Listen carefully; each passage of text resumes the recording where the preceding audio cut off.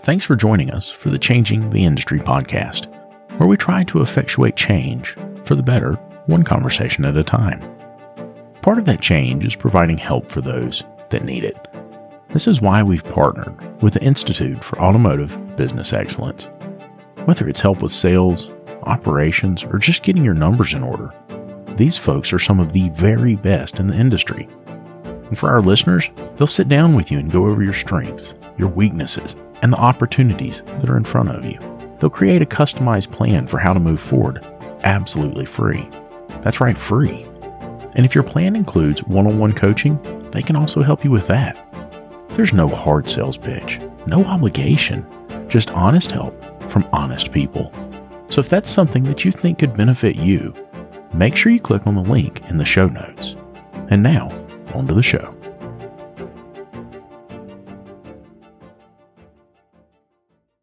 Well, so the transformation from tool guy and technician and mobile guy into shop owner, and we talked about it. Fuck my life. I know, right? Sorry, edit that out.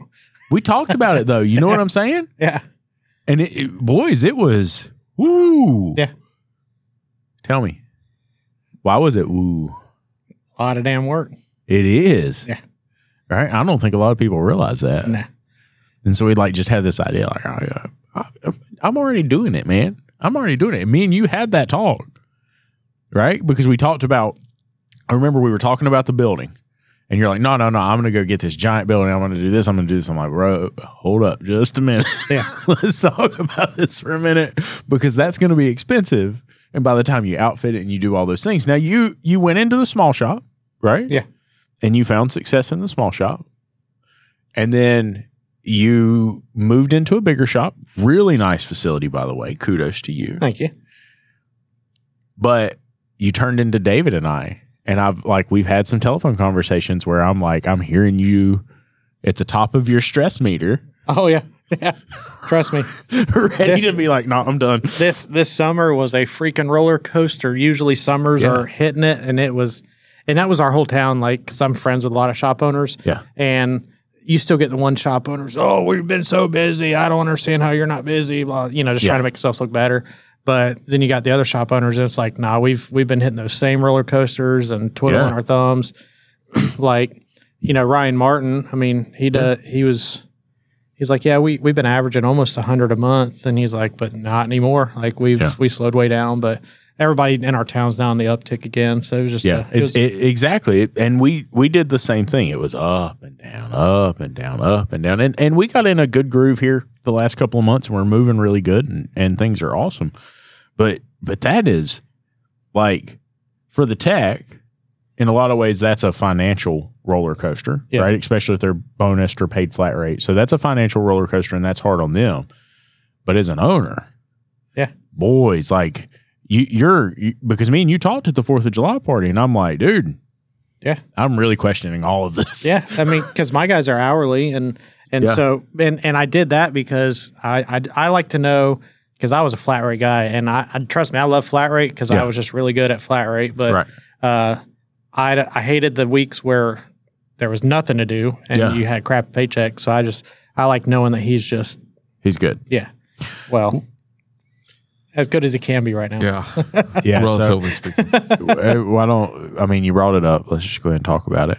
What happened? We had a pretty bad accident at the shop.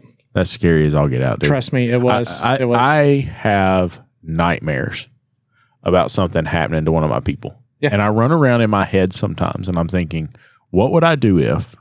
What would happen if? And I've got a good friend of mine who owns an energy company. And I've told this story before, but, he basically came in at some point and he's like, hey, gotta go. I know I came to pick up my vehicle, but I gotta go. And he's on the phone, and he marches out.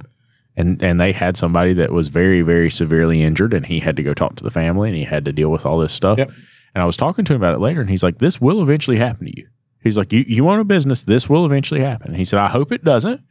But he said, if you grow your business, this is going to happen. Yeah. Are you prepared?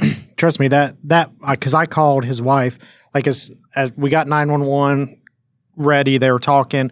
I passed the phone off to, it was either my wife or my daughter, because they were both standing right there.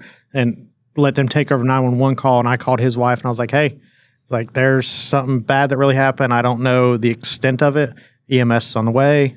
Just try and get here if you can. If not, I'll tell you which hospital they took him to.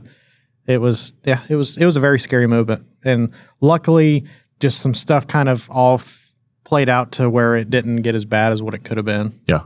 So like, you haven't been in my new shop. You walk in the front door, then it's a long hallway back. There's a kitchen, and then behind the kitchen's the shop. My oldest daughter just happened to be in the kitchen whenever she heard the crash, walked out the shop to see what it was. If she wouldn't have been sitting there, it probably have been 5 or 10 minutes before I walked out the shop. Even realized something was going on, right? But he was still breathing, though, under the car, right? To my knowledge, yeah, because he was able to talk under the car. Okay. But you could hear the duress in his. He was like, "Please get this car off of me!" Like, well, he was probably under a lot of stress. And then would he crack a rib, right? So he broke 2 ribs. Yeah, so he's probably and then it's weird, and the doctors were trying to explain how it worked because I was at the hospital this morning. But the car hit and pushed sideways on him. It didn't break the ribs where the car hit. It actually broke the ribs on the other side from where the force went over and broke the other ribs.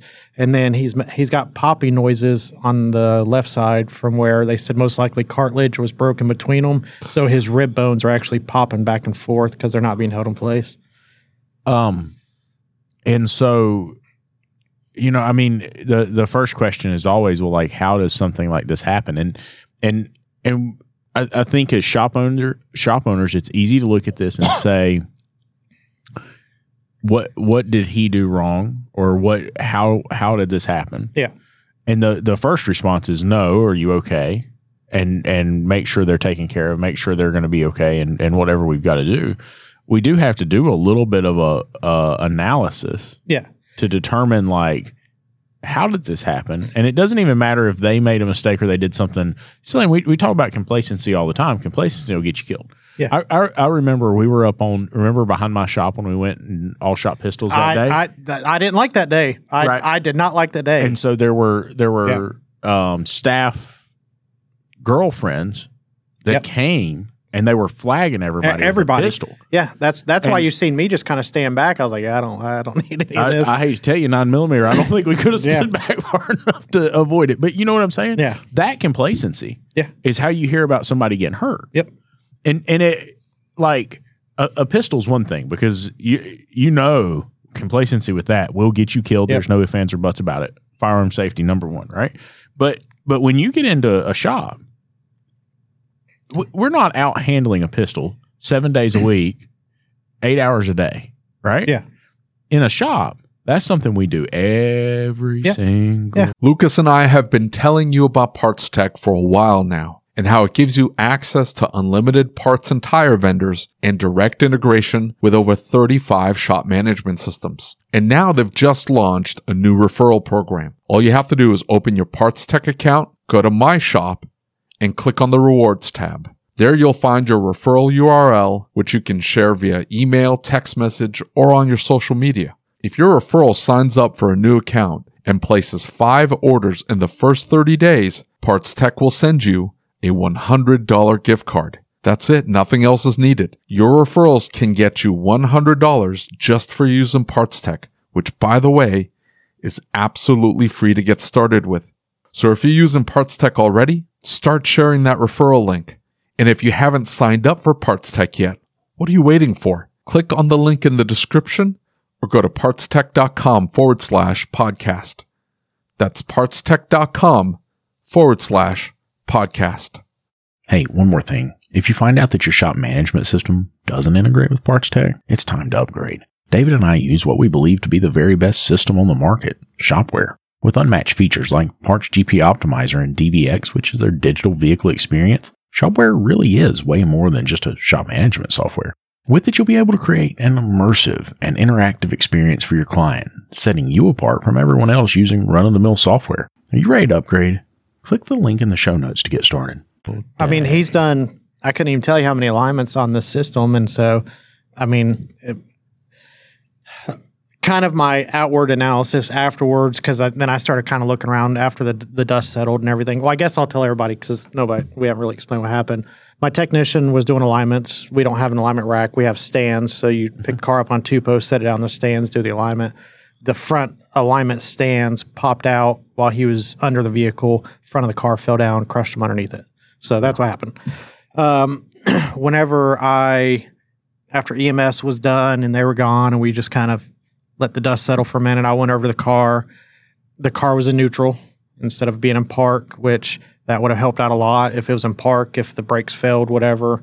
It was a neutral, and then the stands were out to the sides. And so I don't know if whenever, because he said he's seen a tire roll a little bit. So I don't know if whenever it rolled, it wasn't perfectly centered under the tires and one stand just slid out, which caused the other one to kick out as well. Mm-hmm. I've got cameras, but I haven't reviewed the footage yet. I'll do that this coming week. Yeah. I mean, don't let it get recorded over. I don't think it will. I think it records up to like 30 days and then records over. So if you double check that, because 30 days is a ton. Yeah. 30 day, dude. I've got almost 30 terabytes in one system, and I get 4 days. Really? Yeah. Well, you've got 85 cameras. That's true. But actually, no, I need to check that because I've probably got more cameras than him. Yeah. Okay, then. So you got a couple days then. Yeah. I'll figure it out. 4 days is about the limit of what I get. And man, do you have cloud access? No. So it's all like internal. It's got its own computer ran and all that stuff. Backstory of my building is it used to be a security company, so it's got cameras, and every single office has 2 cameras. The shop's got like 4 cameras all over the building, but it was mainly due to the security stuff. So, man, it's so freaky, and I think that's all of our worst nightmares. What was your first thought when you realized something had happened? Just making sure he was okay. Like literally, that's all I cared about because. You've got kids, both of you do. You know, you can hear in your kid's voice, hey, there's something going on or normal. Her voice changed. Like I could hear her yelling from 20 feet away through walls for me to come out. So as soon as I got out there, I went to one side of the car. All I seen was his feet sticking out and him mumbling. I looked down. Legs were at least still under the car, but they were lower down all the way. So they were still under it. And so I just ran to the other side, hit the button up. And I just told my daughter, hey, just kind of keep a little bit of weight back here because it was going to teeter a little bit. As soon as we got it up just enough to get him out, luckily he was on a creeper. Yeah. So I reached underneath there and just pulled him out on the creeper. And then once I got him out away from the car, made sure he's breathing, made sure he's not going to die right then, I went and lowered the car down because I don't need somebody else messing around the car, EMS, trying to get him out, and the car falls on them. So for sure. And that we talk a lot about unintended consequences, and so you're in that shop setting and you're trying to help him, and like the next move, right? We got to be careful about what decision we make and what we do, because like you said, the car's teetering. Well, and you say that, I think it probably would have been best when we were doing stand alignments. The rack didn't get lowered all the way down. Well, so the way we don't have super tall stands. Like ours is only 18 inches, 24 at max, but the laser is on the lower part of the tire. It's not middle. It's on the back. So we have to drop the lift all the way out of the way so that way the laser goes forward. Gotcha. So, yeah, because we've been trying every different way because You couldn't put bigger adapters on the lift arms and pick it up? In other words, you get more clearance? Maybe, but this is a car, so you can only go but so much. Yeah. Well, so, you think about that, and you've watched some of the same stuff I have, and you go and you start moving that vehicle. What if it's something way worse? It's like a stab victim. You don't ever pull the knife out. You don't ever, right? You leave that because you don't know what it hit, what it did. And so with crush victims, if they've been crushed and they've been crushed for a while, you are not supposed to remove them from that scenario until somebody's there because, their body will go septic, and if they're crushed in a certain area, it'll... But, he was sub a minute, so I felt like... He was technically pinned because he was still talking. Yes. Yeah, so it's not like you can breathe or... Yeah. Right, well, more than that would be my fear of you hit the button on the lift and something shifts and something moves and something happens. And when that's happening, your adrenaline is like pumping. Yeah. And so you're trying to think about the best way to go and the best thing to handle that. And like... I still remember when the one fell on me, right? And I think the after effects of this for him are going to be like he may be able to get underneath a 2-post lift. I think he's going to have a hard time doing that job again in the future. Because I'm going to tell you something. When that truck fell on me, like it was slow motion, right? I remember I'm underneath it and I'm walking out from underneath it, and I remember that arm. Like I can literally see in my head that arm moving on the back of that frame rail. And it's a 12,000-pound truck. And so I remember getting out, and I remember what I did, and I remember where I went. And so when that truck turned and so the rear left arm kicked out. And when it kicked out, the truck came up in the air like that. When it came up in the air, the front arm kicked out, and the truck literally went. And it just, dude, it was like slow motion. It was like it wasn't even happening. And the truck is literally over top of me like this. The lift arm, when it kicks out, blows me. It hits me in the chest, right? It hits me in the chest, and I fly backwards, hit the wall. And when I hit the wall, you've been in the old shop, my feet, like my butt slams to the concrete, and I like slide down like this. And I literally, in my mind, watched that truck land on top of my legs, right? And so that truck's turned completely sideways. My legs are out underneath the lift. And when it fell, lift arm's up here over top of my head.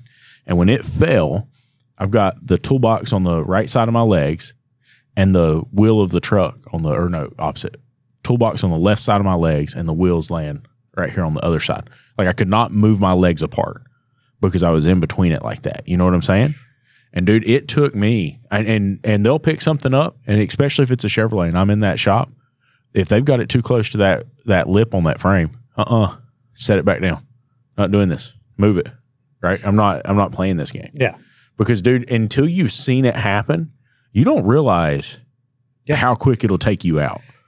And like with him, I mean, it was a pretty scary situation, like just in general, because, a car falls. I mean, it's a pretty big deal. Mm-hmm. But whenever I pulled him out, and I showed you the picture, but that was after we cleaned him up some. His whole face, I mean, just gobs of blood all over his face. Luckily, it was a laceration under his eye and just a nick in his forehead.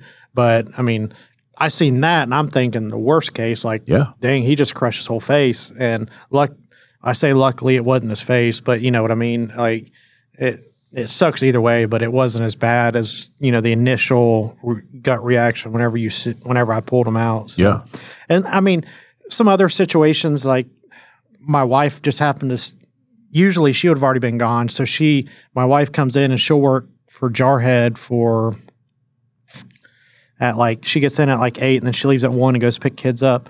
We were getting ready for ASTE. So she just happened to stay late. And so she was going to be there all day long. So she was at cause I think it happened right around 2 or 2:30, something like that in that ballpark. And, so she just happened to be there. My wife's a paramedic. So she's got a degree for a paramedic. So she just happened to be there. We had a first aid kit to at least start just administering a little bit to his face to kind of clean it up. It was a scary situation. I don't know if you've ever seen anybody whenever you look in their eyes and there's nothing behind the eyes. Mm-hmm.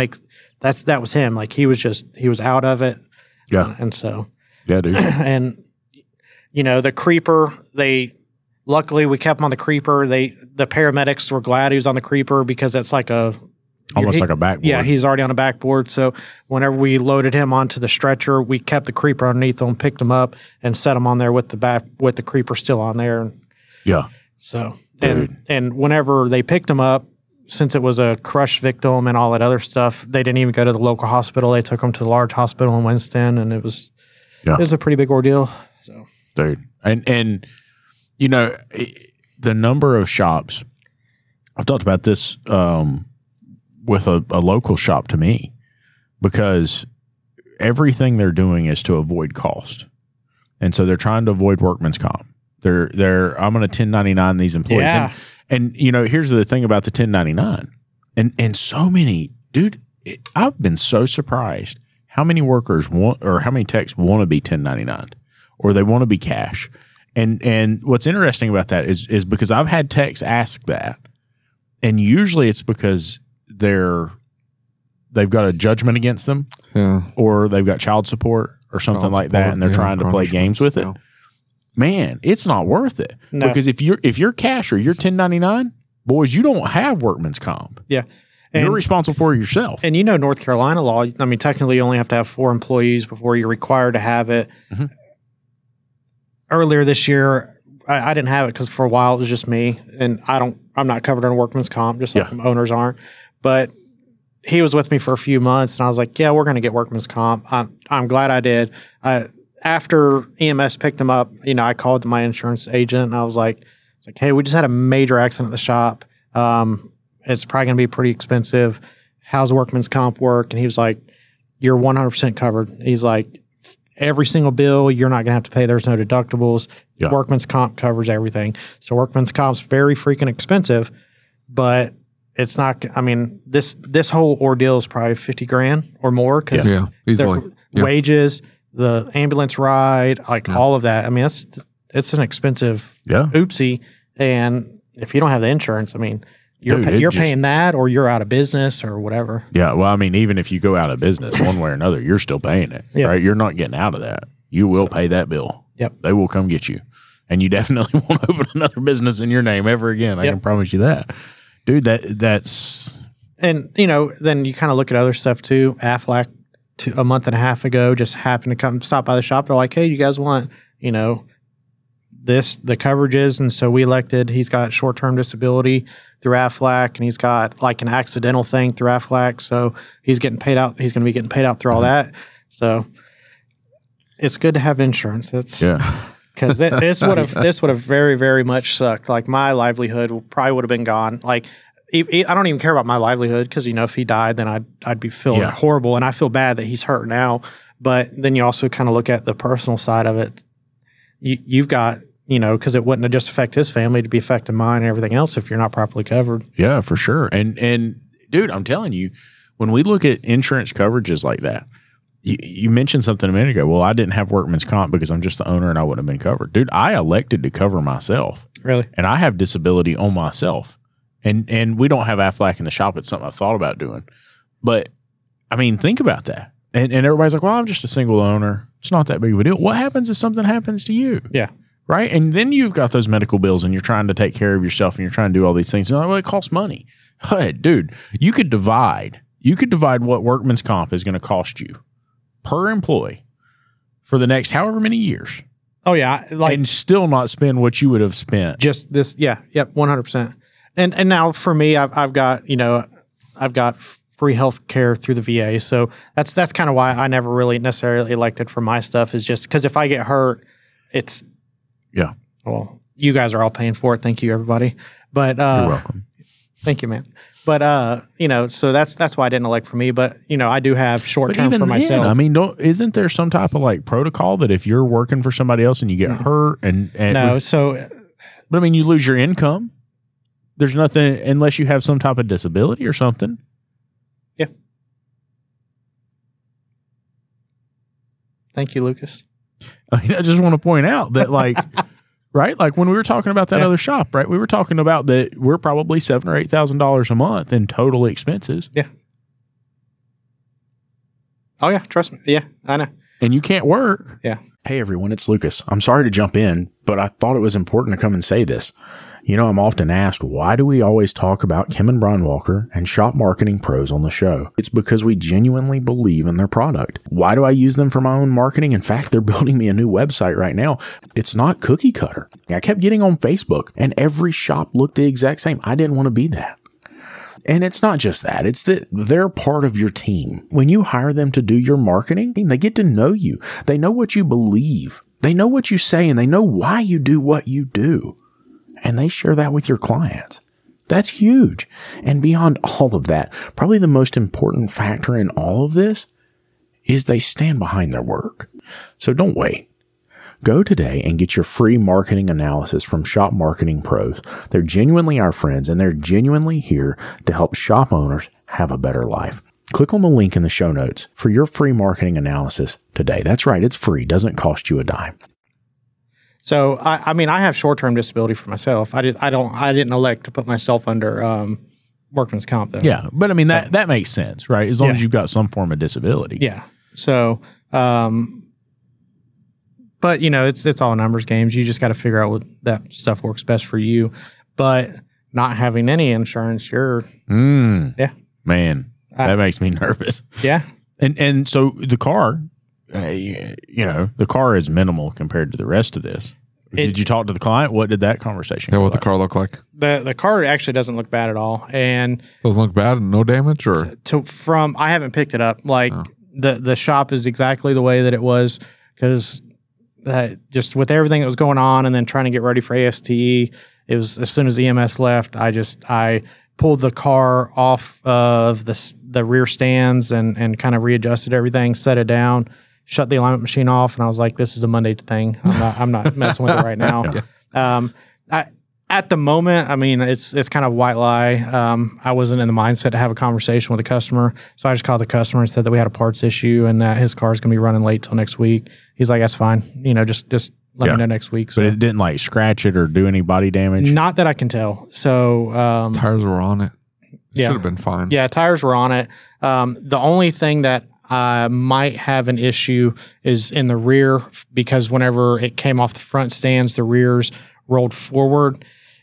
Trying to repicture it in my mind, but I think the rear stands might have been set on the bumper of the car. So I'm going to check all that, but that's a Monday thing. That's not a yesterday thing. So I still think, though, if I were in your shoes, from my experiences, I probably would have called the client and said, "Hey, listen, we've had an accident and somebody was hurt. Your car looks okay." That would have freaked the customer out. Depending on the customer, I don't know that I would have told them it was a parts issue, but I would have said, "Hey, we ran into a problem with the alignment." That would have, as long as they know, because here's the thing you don't want. You don't want the employee or a family member or somebody posting it on Facebook. And who's going to know it was their car? Take a picture of the car with legs sticking out from underneath it. I'm saying by some weird connection, they find out that it was their car that fell on that person.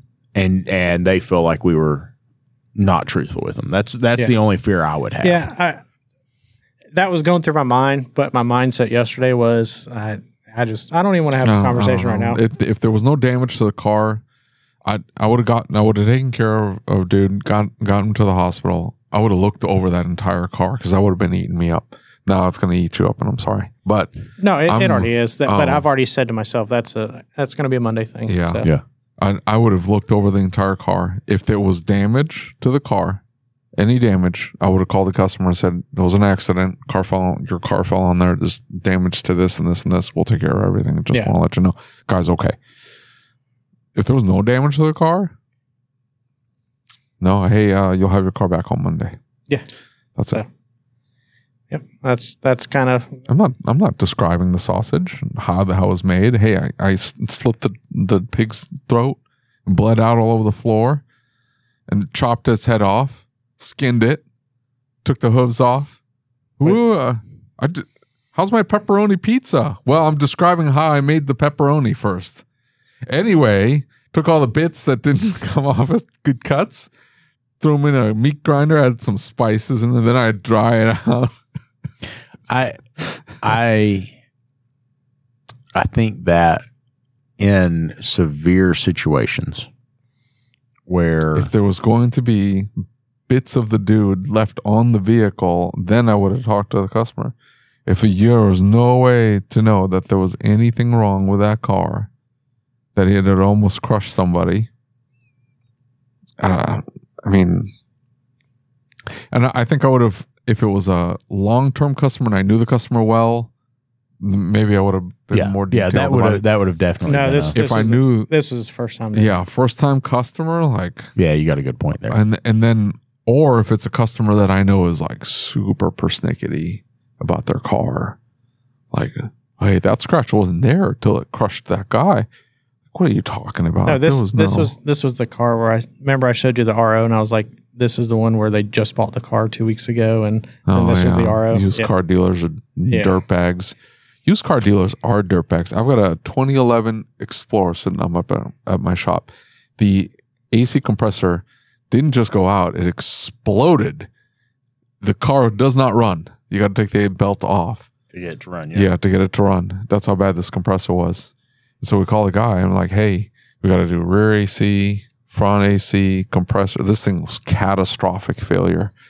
and they still had the 30-day tag on it. and the used car dealer's like, sorry, my bad. Anyway, you're on your own. That's how used cars dealers roll. Yep. That is how they roll. And I get calls all the time. They're like, hey, how's so-and-so down the street? And I'm like, listen, they're all horrible. The cars are all junk, and I don't blame the dealer. It's just the nature of their game. I don't know how they sleep at night. Yeah. I would spend way too much money fixing that car to then sell it at a loss just to get my money back out of it. I'd go out of business quickly.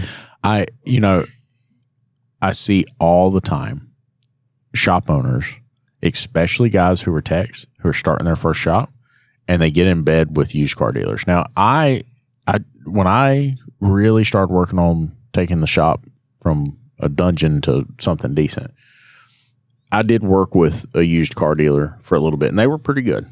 They were pretty honest, and they were pretty straightforward. But I'm going to tell you something.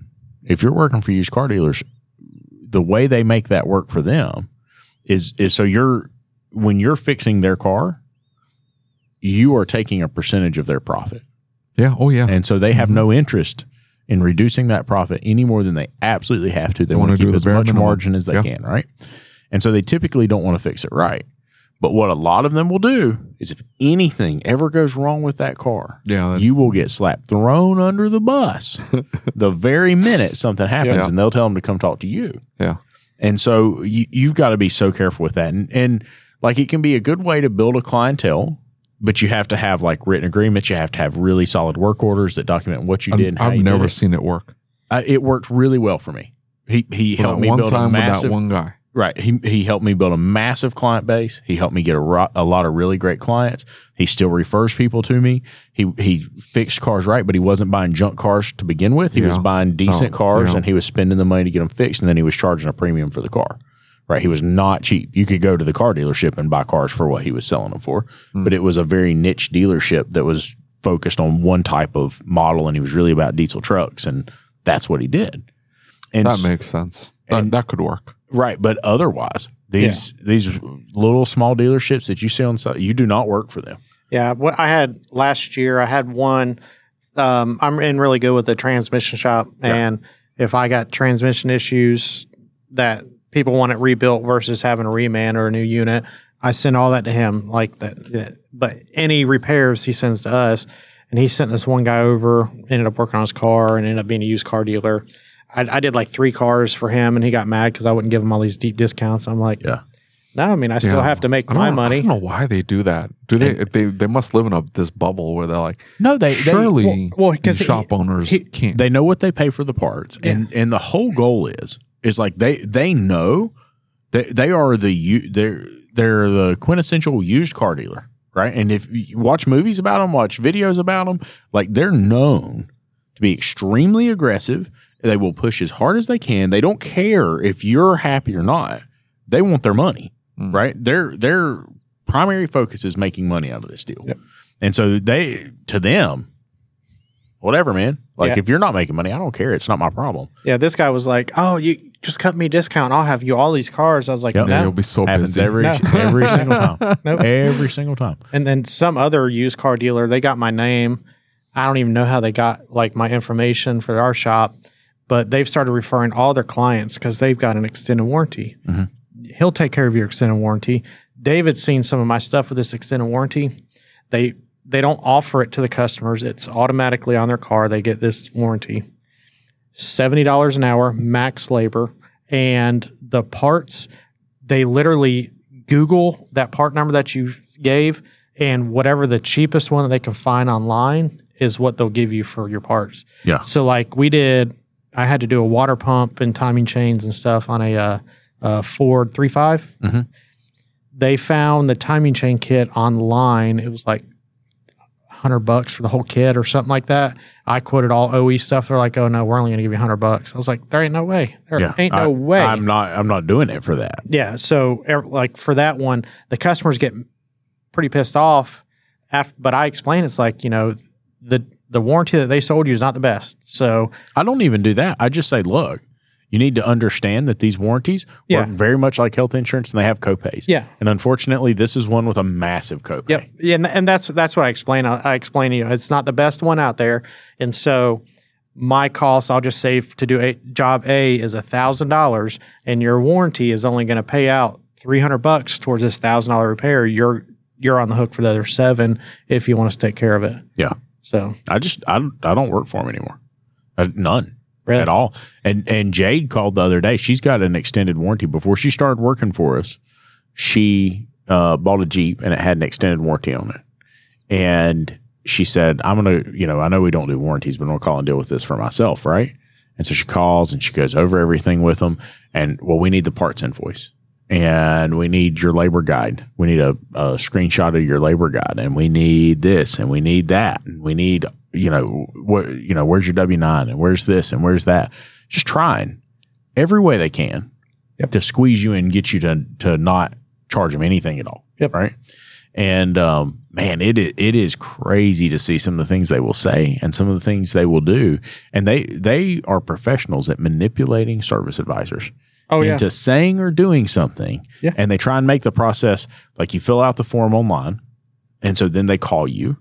And they're trying to move you through the process really aggressively and really quickly. And so you don't understand what it is they're doing. They're asking for this. Well, I need this information. Well, I need that information. Well, I need this. All of a sudden you look up and they have gotten information and it'll be like the best example of it is I talked to a shop owner a while back. He's on the phone with a warranty company and they're like, okay, what's your cost on that? Okay, what's your cost on that? Okay, what's your cost on that? They get done and the shop owner says, well, you never asked me what I was charging you. And they said, no, we asked what your cost was. He said, no, but I understand. I'm going to mark my parts up. And they said, well, you already gave us the price. I'm sorry, we can't go back. Right? And like really shady, really like. Yeah, a lot of them that I deal with, they'll be like, what's the cost on it? And I tell them the cost on it is however much I've got it marked up to. Yeah, exactly. Here's your price, buddy. Yep. Yeah, I've never had anybody ask me the cost. Yeah, they're getting to the point now, and I've seen this in a lot of the groups. They're getting to the point now that they are asking for the parts invoice, and they we used to have to send the parts invoice. If you're a Max Care shop, they stopped doing that nonsense. But I used to redact it. I would go in and redact all of the prices, and my account numbers, and I would then send them the invoice, and I say, "Here's your proof of purchase. I did buy every single part that I'm listing on this invoice." Well, we don't have the prices on there. And I'm like, I don't know what to tell you. I think I had to do that once, but I did the same thing. I was like, you don't need to know how much I'm paying for. None of your business. It's proprietary information. Yep. Just like him and Mike Allen told me, I didn't even think about looking at WorldPack for factory parts because you can get a deep discount. So most of the time now with extended warranty, I price out OE. It's not always. It depends on, because if you order through RepairLink, they have like Mars pricing or something like that. You get a pretty good chunk off. It depends on the part, though. Yeah. Oh well, yeah. If you're doing OES, that's different. Yeah. No, that's different. But then you also kind of run into the issues where I told you the GM engine, it's a warranty thing, and GM changed their stuff here recently. Yeah, this was wild. I didn't know this. Less than right at 5% markup, not margin, markup between MSRP and what they sell the engines at now. And so like this one that I just did, MSRP was like $3,800, and I think I paid $3,300 for the engine, $3,400 for the engine. There's like no money in the engine at all. Holy shit! Yeah, and there was no there was no remand option besides OE. Yeah. Even FVP like C&K Auto, because they usually have everything. No, this was a 17 Ecotech or 2.5. I think I don't remember. I've still got the RO. Like we just closed it out this past week. I just bought a. This one wasn't available anywhere but the dealer. Yeah, there was something weird on it. Maybe I don't know. Here's the thing is, and. If a consumer goes to the dealership and gets that engine at that price, and they do it, and we talked about this last week with Seth and with that one person who commented, like dealerships doing repairs super cheap, right? Yeah. I just don't see how we can. It doesn't matter about trying to compete. Right. Yeah. I'm not offering the same product. I'm not offering the same kind of service that they offer. I can't do that. So that's the deal, though, was that, hey, they're doing it to take care of the customer because it's a customer service thing. Like that engine shouldn't have failed. They understand. Yeah. Now they're going to cover it. So they're doing it at a deep discount.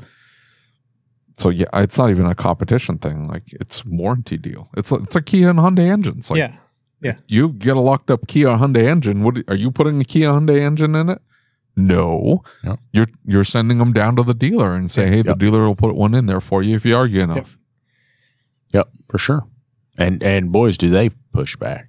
Yeah, they have been pushing back a lot more. I had this guy, and I don't know. It's like it didn't even register. He calls me. He's in my BNI group, and he's like, "Hey, I got this 17 or it may have been newer Kia 4-cylinder. Can you get me a reman engine? Put it in." I was like, "Dude, it's a no.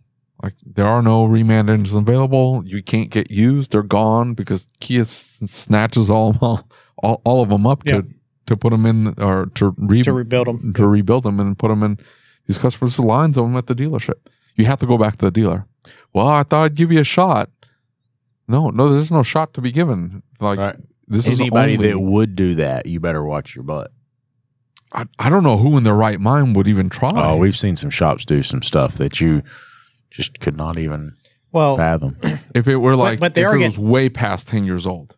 Yeah, so it was like a 9 or something like that. They are getting a whole lot stricter now because like whenever I bought my daughter's car, it had a rod knock in it and they had a lifetime warranty on her car. And so I had an engine put in for free, but they got rid of the lifetime warranty.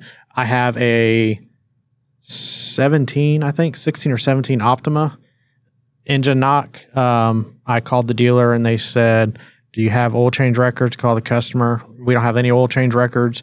Like, and their sticker was like 20,000 miles past due.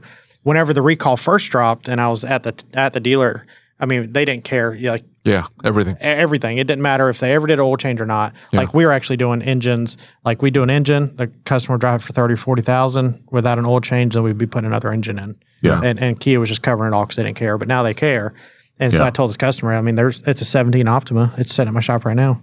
That's one of the ones that they abandoned because Kia wasn't going to put an engine in it, and it's almost $10,000 to have an engine put in. Yeah. Exactly. And that's if you can get an engine. You can. Can you? Yeah. You can get an engine for almost all of them. They're all in stock now. Well, my dealer's sketchy. Anything. My Kia dealer is the worst. I hate this Kia dealership. But when's the last time you called? Like recently? Within the last year. Okay, because like at the height of like when the recall first dropped for the 2.4s, the 2.0 and the 2.4s, they were on like national back order. But at the time, like we were doing like 20 engines a week, 30 engines a week at just our small dealer. So they were hard to come by then, but now, they keep them in stock. It's so bad that we get the Kia part number and we put it into a Hyundai dealership's repair link system, and then we order it through the Hyundai dealership. I don't want to deal with this Kia dealership. I don't mean to throw shade at owners of those automobiles, but I'm going to. They're nice cars. What are you talking about? They're really nice cars. Yeah. Here's the thing: is that and the amount of technology you get for the price. Like for instance, some of these automobiles that we work on, a couple hours from the dealer, right? So we're in Raleigh right now. I'm 3 hours from Raleigh. You know where I'm at. Yeah. Hour and a half to a Kia dealer, right? So you've got some time in this, and then if you have to have it towed, the consumer who drives that car will never have me do warranty things that would be under warranty. And we tell anybody if there's even a shot that something's under warranty, we always tell them like, hey, here's the deal, and we've had like maybe a high pressure fuel pump that we've done, that would have been under warranty, right? And I even go over and above. I'll call the dealer with the VIN number and figure out, hey, the car's under warranty. Yeah, for sure. You go do it. So yeah, absolutely. And so we would do that, and we'd spend the time to go through that. The owners of those cars will not have us do the work, right? Absolutely. I respect that. I wouldn't either. But there's other car lines like Audis, that starter motor or motor generator or whatever they call it. Dude, we've done like 5 of those. And Audi's even farther away than Kia and Hyundai, right? Like, and we've done and it is not a cheap job to do. I don't understand your point. Well, I'm just saying, like, wait, the customer was paying for it, or customer pay at the shop. That makes sense. Like if you buy a Kia, you sort of buy it because you want everything covered under the warranty. Yep. Mm-hmm. You don't an Audi. You want to drive an Audi. That's pretty much the extent of that, isn't it? Yep. Yeah. The Kias are nice. Yeah, they're fire. So? I've not been in one in years. I don't. They're fire. You know, literally, they are fire. Didn't they just have a recall on the lines? The recall for the Fire started shortly after the engine recall. Yeah, they just rolled out a new fire hazard. They probably did, but like the 24 million Kias being recalled. Probably. So the Fire this just dropped. The original Fire one for the GDI engines was. Hey, real quick, hold on. What time is carts?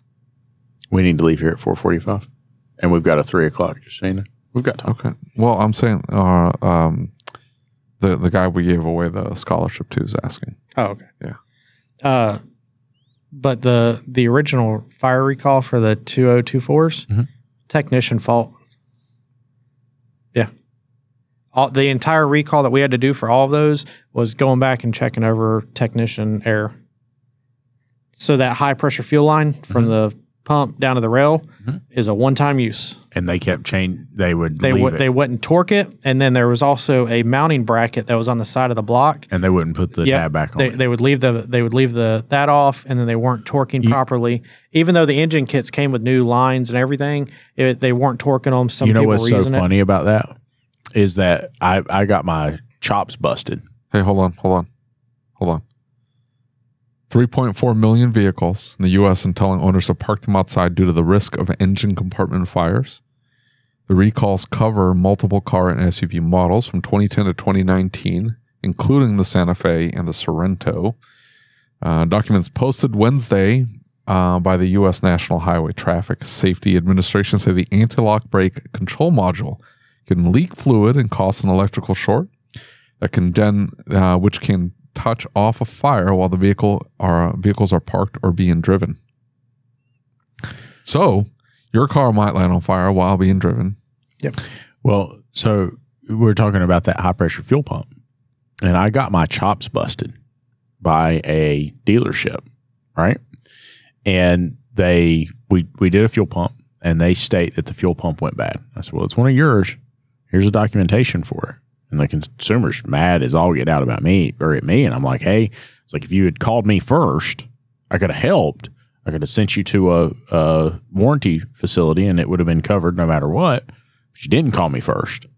And if you'd have called me first, and I could have talked to Kia and said, hey, look, this is a part that you replaced or that we got from you. And so they charged him to do it. And he's like, why is it so much more expensive from you? And I'm like, can you send me the invoice? It shouldn't be like any different. Oh, boys, they did not replace the line.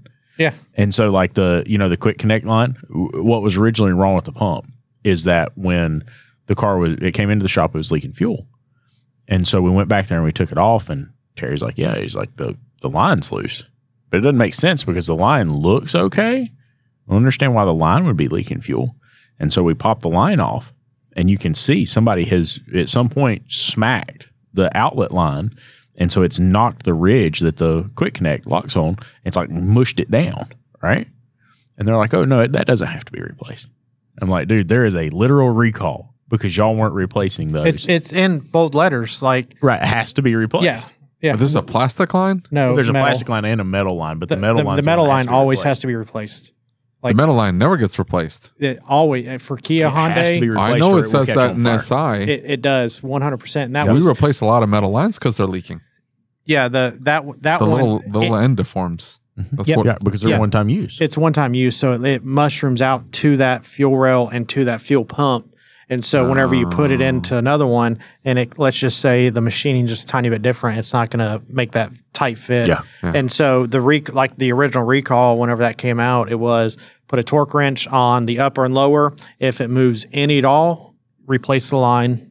And then if the bracket was missing off the engine, you had to replace the line. Yeah. It's rowdy because, I mean, like the fact that they wouldn't do that. Yeah. They wouldn't at least, I mean. And that line's not cheap. No. That's like my cost. I think the last one I did was almost $100 for just the line. But I mean, I'm just saying, like $100 so you don't die in a car fire. Yeah, that's not that much. But I not that cheap as like $1,000. Like, no, that's my question is, if cheap. you're a dealer service advisor and you know that damn thing's supposed to be replaced, yep, and you wouldn't even put it on the invoice, what in the like? Does that not just Dude, like that happens all the time? You know how you know they weren't replacing those lines is that they didn't stock the stupid line. So you're ordering the high pressure fuel pumps in stock, one available, like one in stock. And then you're like, oh, here's the line that service information says has to be replaced. Never in stock. Never, ever, ever in stock. So they have the pump. They don't have the line. They're not replacing lines. So that's how you know. Yeah, when get a dirty letter from Kia. when the engine this recall, is not a Kia thing. This is an individual dealership thing. When the engine recall very first came out, the line was not in the initial recall parts kit. Yeah. I'm talking about service information. No, I do know not reuse the line. Do not reuse it. That line wasn't, and then they kind of changed it, and then after maybe a month or two, they started adding the line in, and they started adding in because like with the injectors on GDIs, you're supposed to replace the injector O-rings. Like whenever you pull those out, you're supposed to replace them. People weren't replacing the injector because they would just pop them out and just shove them into the new hole. Really? Yeah.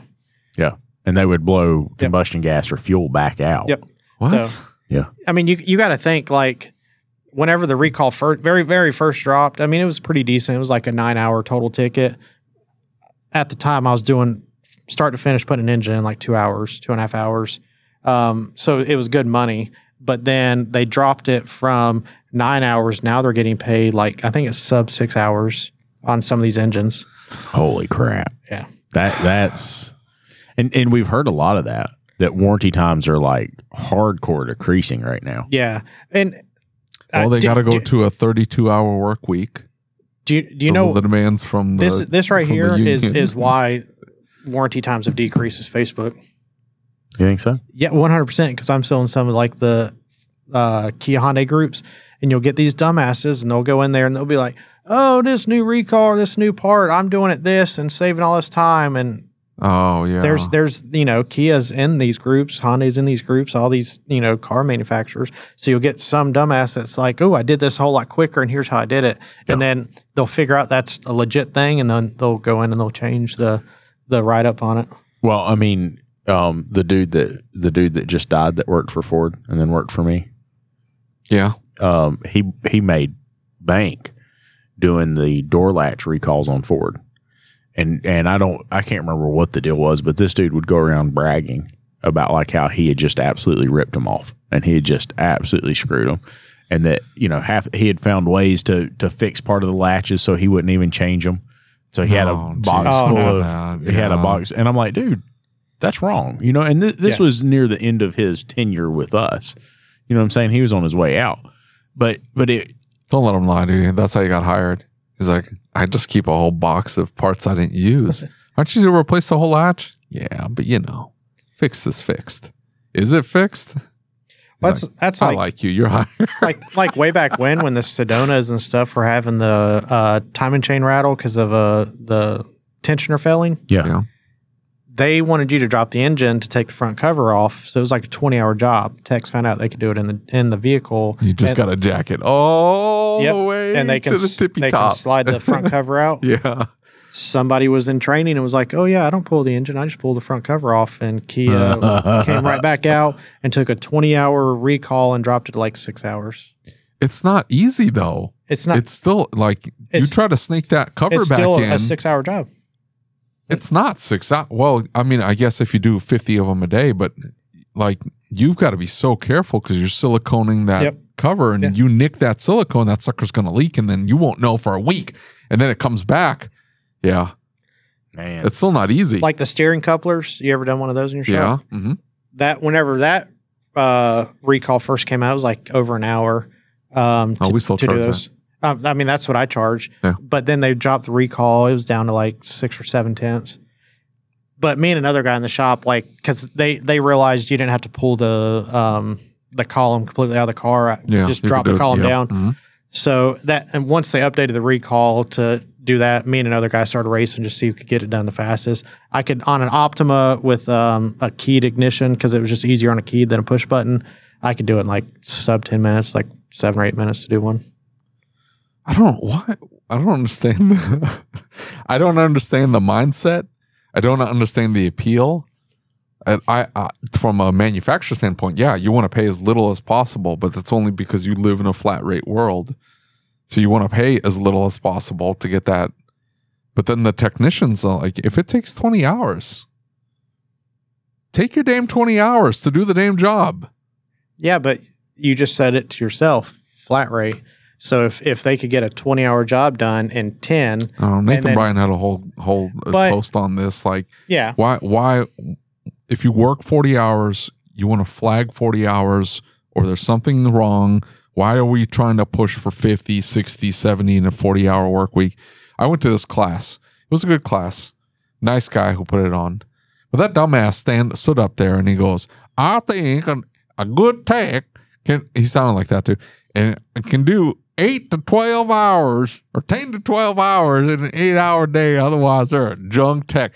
That is the dumbest garbage I've ever. You're either padding the ticket up too much. He didn't come up with that. He just regurgitating what some other nonsense, some other dumbass said. I'm just saying, 10 to 12 hours in an 8-hour. I'm burning all the bridges. In 10 to 12 hours build in an 8-hour day means there's something effing wrong with that goddamn ticket. Something effing wrong with that ticket, or that guy's going too fast. Something has to give. No. Don't tell me I found this trick where I don't have to pull the whole engine out. You got to think of it at a dealership, though. It's repetitive. You're doing the exact same jobs day in and day out. Sense. And that makes sense. Yeah. So you are speeding up because, like with the engines, I mean, the recall's all screwed up anymore now, so I don't really care. I'll say it out loud. Like, I got to the point that it's not a lie. It was about 2 to 2.5 hours from the time I rolled my roll cart to a car, from pulling the engine out back in running, was about 2 to 2.5 hours on average for a Kia Optima. But a lot of that's experience. A lot of that is because I knew I had to take out this bolt. I don't have to take out this bolt. I know I have to do this. I know I don't have to do that. Yeah, but there was a lot of trial and error in that. Correct. Okay. And so that's flat rate has its perks in that aspect whenever you're, especially like trying to beat the time for warranty work and all that sort of stuff. I don't know. I still at a dealership, fine. Look, you know me. I just say my minimum level of acceptable performance is 8 hours a day, right? Do we create? Create's not the right word. When we build a ticket, we know that there is going to be time in that, right? Because we're writing estimates. We've got time in writing estimates. We've got time in all of these other aspects. I'm not saying we should charge for writing estimates. That's not my point. But we have a lot. I don't know. Hold on. Let's talk about that. Maybe we should be charging look, Brandon, the other Brandon, my tall Brandon, he's here at AST, and he gripes at us for not charging for research time. And that's what I was getting ready to say. I got to spend 20 to 30 minutes. You know who else does? Minkler. Yeah. Minkler has a like a technology charge, or I don't even know what the hell he calls it, but it's I assume, but it's essentially the charge that you would have to pay BMW to look up factory service information. He puts that on every flipping ticket. Now, he buys the yearly pass, he's got that paid off in a month. So the rest of the year, it's just profit for him. But he's putting it on there. And it's not that's how we make more money. It's the normalizing of, hey, I've got to flip and charge you for information access every time you come in, and I've got to do something to your car. I've got to charge you this information access fee. And that makes all the sense in the world, because Brandon, he'll probably listen to this and I'll never hear the end of it. He's right. We should be charging for information, research, something to that effect, right? Yeah. But I'm also competing against the shop fix shop down the street that I guarantee you is not charging a service information access. I'm burning all the bridges. That's what I was getting ready to say. He is not charging a service information access fee. He's flat rate. It's the cheapest oil that's going in there, and he's pushing his guys. I need 15 hours, and I'm going to pay. None the wiser. They don't know the difference. I'm sorry, Mr. Customer. My guy researched that line has to be replaced. I'm sorry that the guy down the street isn't putting it on the ticket because it's not available at the dealership, and that means they can't turn this bay that quick. This car's going to have to sit at their shop for 3 or 4 days while they wait for this line to come in, but I'm not letting this car leave without that new line in there. And yeah, it shows up $250 cheaper because they're not installing that line. Yep. The way I found that out is through this service access fee that I had to charge you because we did the research on the repair. Now, I don't do it on everyone, but for my testing, like any of the testing that we do, I break my labor down. It's got like 3 or 4 lines of labor for it. Just so that way the client's not like, oh, you're charging me $150. What'd you actually do? So it's broken down, and there's a research tab on there. And I have a research tab. I don't have a fee associated to it. No, I probably should tack it on there. 2/10, 3/10. Yeah, I don't know. like because I have my testing. It's set at like either hour and a half with the inflated labor rate, but then each line has its own labor for it. Yeah. So like there's a duplication line, there's a research line, there's a testing line. So that way each section, the tech's getting paid for each part that he does. I do it so that way the customer sees it, but then also the tech knows, like, look, you're getting paid. Well, he's not. Yeah. He's hourly, so it don't really matter. But he knows this is contributing to your performance. Yeah, and so you do it. Pushback I would get from that shop down the street from me would be that you're going to eat it on the front end and reap the benefits on the back end. In other words, you're going to do the research, eat the research, so the next 3 that come in, you're paying for your opportunity. You're paying for the opportunity, yeah. Well, just like you know how most dealers get away from not charging diag, they fluff the ticket. Well, yeah, every single time. Like, because any customer pay stuff that we ever did at any of the dealers, it was, oh, you're getting an hour for testing, and then whenever you figured out, okay, you got to replace this purge valve. Instead of charging 3/10 for a purge valve, you had to 1.3, and then they would be like, "Oh, you're getting free diag, but it's going to cost you this much to have the part put in." Yeah. So it was, I don't know what episode it was, maybe episode 25, maybe. Bill Nalu. He didn't say it like that. That's what he was doing, but it was essentially like, we just don't talk about it. The customer's going to pay $500. Now, whether I have it broken down to $350 for R&R plus the part, and then another $150 for diag, or it's just $500, they're going to pay $500 regardless. Yeah. So whether I tell them explicitly that that's what we're doing, or hey, there's something wrong with my car. Okay, check engine light. Turns out it's a purge valve, installation. Everything's $500. Okay, how much was the diag? Like, and his argument was like, we just don't talk about it. The customer just getting the car fixed. What difference does it make how I break it down internally? The customer's just going to fix the car for $500. And Dutch lost his mind. And he's like, what are you talking about? He's losing his mind right here, right now. Was it from my comment earlier? No, it's from that same thread though. Oh, geez. Anyway, so he's losing his mind, and he's like, no, we need to be explicit about this. To the customer, it doesn't really matter. The customer's like, they have to pay $500. It's whatever. It is what it is to fix the car. Yeah, it is what it is to fix the car. Until they come back and they're with a warranty or something else messed up. And if you don't have it properly documented. No. So Nalu runs a tight operation. Yeah, for sure. He's documenting every detail of that. He's just not making it explicit to the customer that this is how it's broken down on your invoice. Dutch's argument was, we have to break it down to the customer, and we have to tell them, because otherwise we're never going to we're never moving past this whole, they rolled it into the repair BS. Yep. Or that the consumer never sees the value in it. They don't see the value. We're never going to build value in it because we're not telling them what we're doing. Like, we have to tell them that we're running these tests in order to find the problem, and that comes with a fee. It costs. Yeah. Because otherwise we can't get to the solution without the fee, 100%. Without the payment. Which that's how, like, so, I use Shopware, and then so for my check engine light testing or whatever, each time it's on there, it's auto set up to where I've got like the checklist down at the bottom that, you know, you go in, you put in all the stuff. Whenever I quote the repair, I quote it off of the check engine light testing, and so it's kind of all wrapped together. But that fee is always there, and it's, you know, it never leaves and never goes and hides anywhere else. So yeah, because I've had several. Well, can you not just take care of that? And it's like, absolutely not. You know, I already had to pay somebody to do that work. I'm not going to give it to you for free. So yeah, absolutely. But these are big shops that are running big operations that have multiple bays, lots of techs, and they're the ones that are held to high esteem. Like, they're the ones in the magazines. They're the ones giving the speeches at the fancy conferences.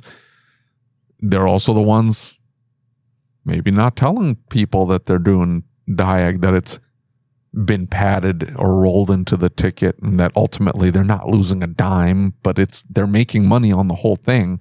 But whether you know it or not is irrelevant to them. Yeah. They are getting paid. The technicians are getting taken care of for the most part, other than when you have to lose your ass in order to learn for the next time. It works if you get 50 cars a day. Because you'll run into the problem again eventually. Yeah, but then you got shops like, was Cody on your podcast whenever you talked about how the shop they were just eating it. Eating it, yeah. Well, that's a big difference, because they were just generating enough revenue through tires and all this other junk that they could hide the fact that they were losing their asses on his diag. But that's because they were just doing that. That was just bad practice all the way around. Yeah. Nelu's not losing a dime on diag. Yep. He's making his money, but the way it's presented, and I'm not saying he's hiding it every single time. It's just, he's just making the argument that, like, what does it matter if we have an explicit discussion or not? Anyway. Sounds good. I gotta go pee. The other guy's out front here. Thank you for listening to the Changing the Industry podcast. If you enjoyed the show, do us a favor and leave us a review on your favorite podcast player. And don't forget to set it to automatically download the latest episode. Our efforts with this podcast, the YouTube channel, and the Facebook group wouldn't be possible without the support of our awesome sponsors. So please take a moment, check them out by clicking on the links in the show notes.